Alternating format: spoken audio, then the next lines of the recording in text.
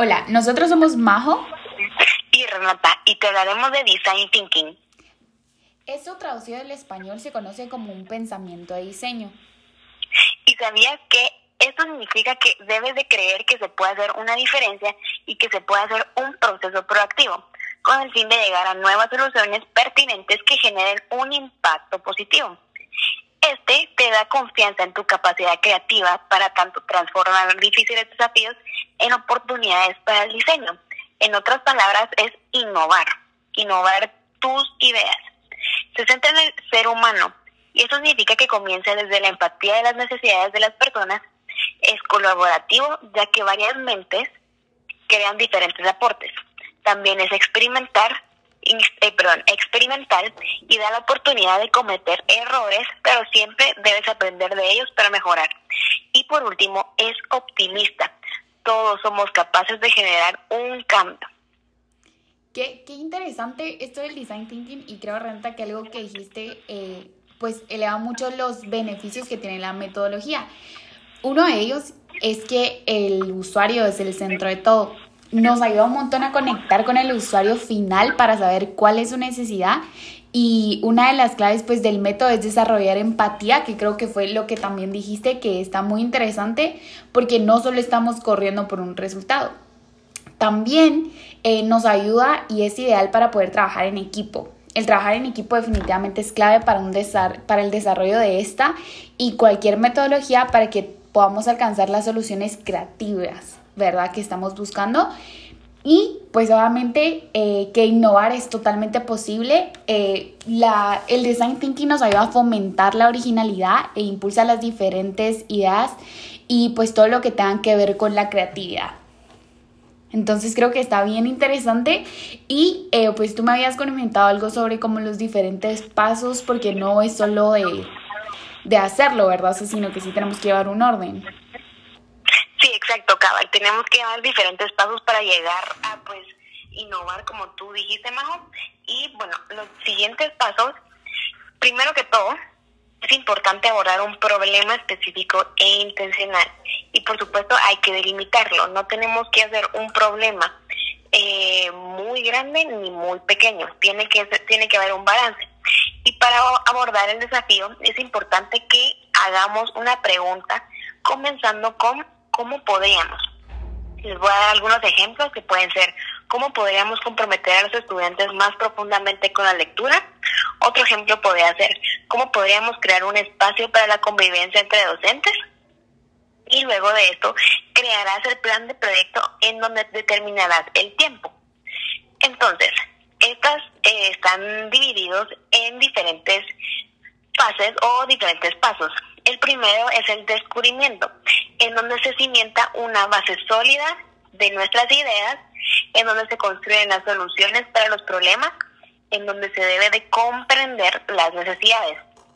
Sobre todo es la empatía. Esto significa que debemos abrir a nuevas oportunidades para crear nuevas ideas. Repasa el desafío. Tienes también que compartir lo que sabes. También tienes que conformar tu equipo o reunir a tu equipo o buscar las personas. También tienes que definir tu audiencia, así como habíamos dicho que hay que conformar el equipo, es más que todo lo mismo. Luego redefinirás tu plan, identificarás fuentes de inspiración, tendrás que buscar ya sea de diferentes formas, a través de revistas, internet, el periódico o a través de investigaciones. Luego seleccionarás y crearás una guía de preguntas, y sobre todo deberás de buscar una inspiración, ya que sin inspiración yo creo que tanto en design thinking como en cualquier otro tema no se puede avanzar. Luego el segundo paso es la interpretación. La interpretación transforma tus historias en conocimientos significativos. Sobre todo las observaciones, las visitas de campo, una simple conversación puede ser una gran inspiración. O también, por ejemplo, un podcast puede ser una inspiración, un libro, una película, pues la verdad puede ser lo que tú quieras. Entonces, después de esto deberás crear y narrar historias convincentes, creativas para la generación de ideas. Entonces deberás de captar tus aprendizajes, deberás de tomarte tu tiempo y compartirlo con tu equipo de trabajo. Luego deberás de compartir historias inspiradoras, no una historia simple, aburrida, sino que tendrás que buscar alguna forma para inspirar, ya sea a través de una historia personal o algo que tú pienses que te motive. Esto también ayudará a crear ideas creativas con tu equipo. Sobre todo es importante que todos valoren los diferentes aportes, de que cada uno tiene un pensamiento distinto. Tanto así, por ejemplo, Majo y yo tenemos totalmente pensamientos distintos que podemos complementar también, y aquí podemos buscar un sentido diferente y conformar un tema interesante. Podemos unir nuestras historias y crear diferentes perspectivas para, por supuesto, crear un medio de inspiración. El tercer paso es la ideación, en donde se genera una lluvia de ideas, donde te da la oportunidad de expandir tus pensamientos y verlos sin limitaciones. Lo más importante es la organización y planificación del tiempo, ya que yo creo que tanto en Design Thinking como en nuestra vida, la planificación del tiempo es muy importante para organizar todo lo que tengamos que hacer y nuestras actividades.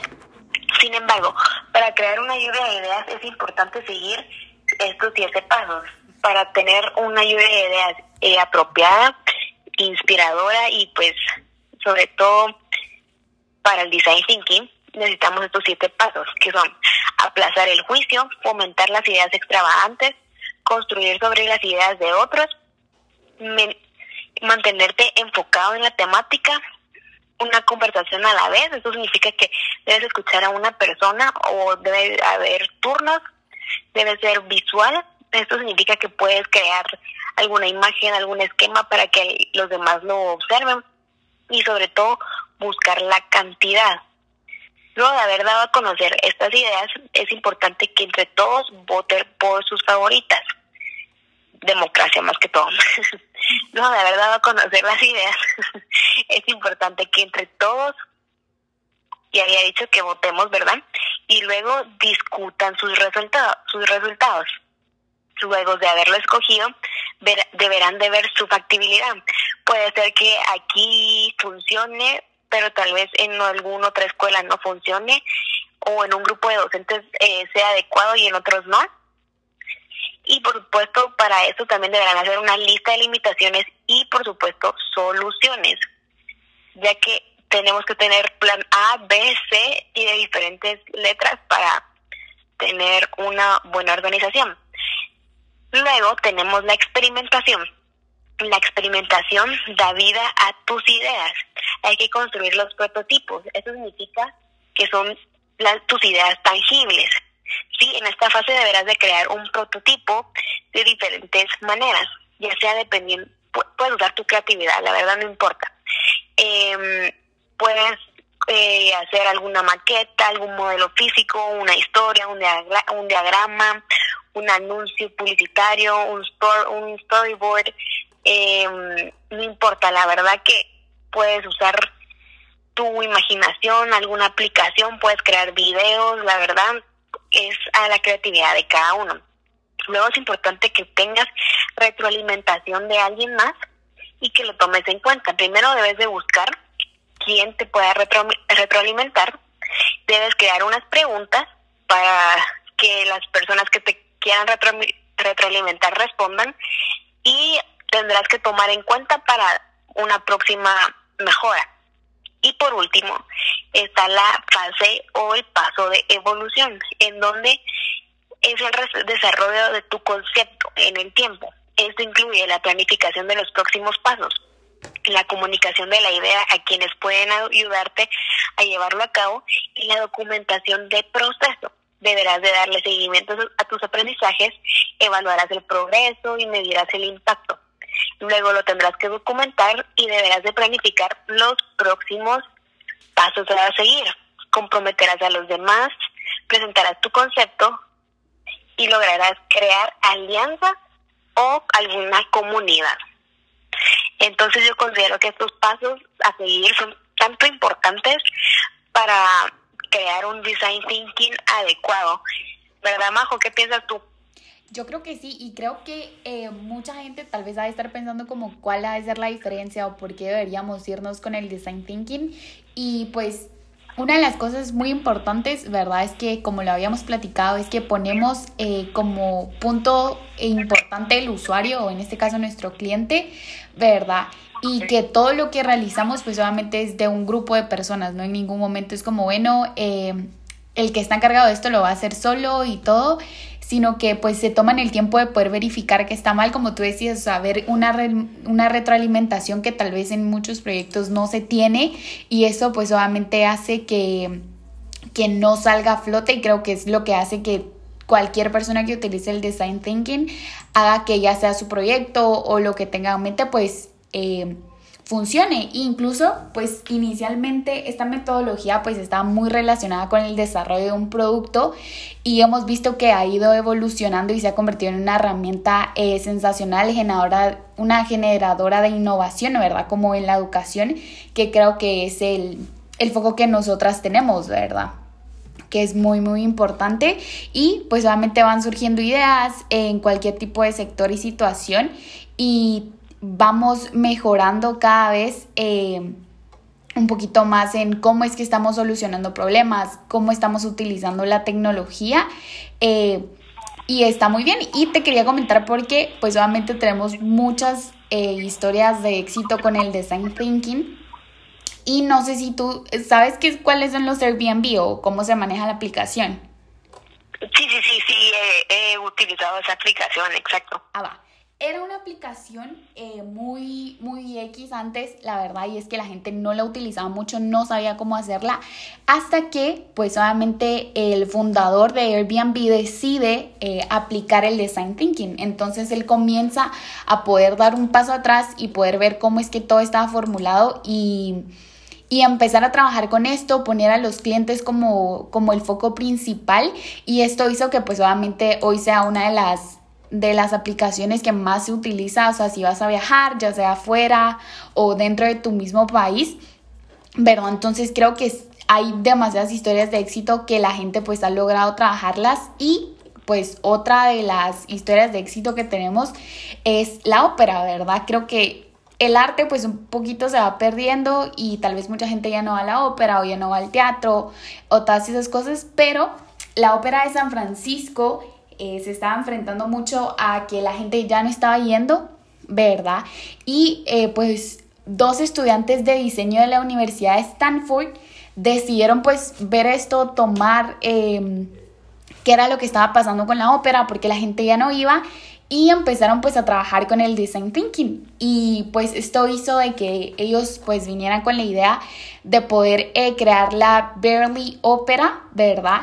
Que pues ellos la promocionaban como esta no es la ópera que le gusta a tu abuela, porque sí, o sea, ya no es la misma gente que va a la ópera, y obviamente ya no, el interés ya no es el mismo, ¿verdad? Entonces volvemos a esto de que se centra en el cliente, y después de esto tuvieron la ópera de una manera totalmente diferente, pero un montón de gente que pues estaba tomando el tiempo de volver a ir, porque estaban viendo que lo que estaban haciendo era algo para ellos, ¿verdad? Entonces creo que el design thinking está acá para quedarse, y obviamente siempre y cuando nosotros sigamos estos métodos o estos pasos que tú nos acabas de brindar, va a ser totalmente satisfactorio, y pues obviamente no perder también cuáles son tus bases como negocio o en la educación, ¿verdad? Así que la verdad que qué interesante, esos datos no me los sabía, pero creo que el design thinking más que todo ya no solo está en la educación, sino como tú también decís, está en las aplicaciones, en la música, en los negocios, en los emprendimientos, y la verdad me parece súper importante esto. Sí, y pues obviamente hay que informarnos, ¿verdad? O sea, tenemos un montón de herramientas por acá. Entonces creo que es importante que, o sea, nosotros vayamos viendo qué es lo que nos puede funcionar, que siempre recordemos trabajar en equipo, y que pues lo apliquemos en cualquier parte de nuestra vida o cualquier necesidad que nosotros tengamos, para que obviamente podamos tener un gran resultado. Entonces creo que esta información ha sido muy valiosa. Gracias, Renata, también por los pasos que creo que son fundamentales. Y pues ahora ya sabemos de que el design thinking está acá para quedarse y que hay que tomarlo en cuenta y hay que empezar a trabajar, ¿verdad? Sí, correcto, exacto. La verdad que sí, este tema muy interesante, muy provechoso y más que todo considero que es parte de la innovación en nuestro tiempo, en nuestra generación y en todo lo que va relacionado a la tecnología. Sí, claro. Entonces, pues obviamente gracias por escuchar esta información tan importante. Recuerden revisar en línea. Siempre pues tenemos a la mano cualquier tipo de tecnología por ahí para que nosotros lo podamos utilizar. Y muchísimas gracias por el tiempo. Espero les haya gustado mucho este podcast, así que estaremos leyendo sus comentarios y gracias. Gracias. Adiós. Gracias a todos. Adiós.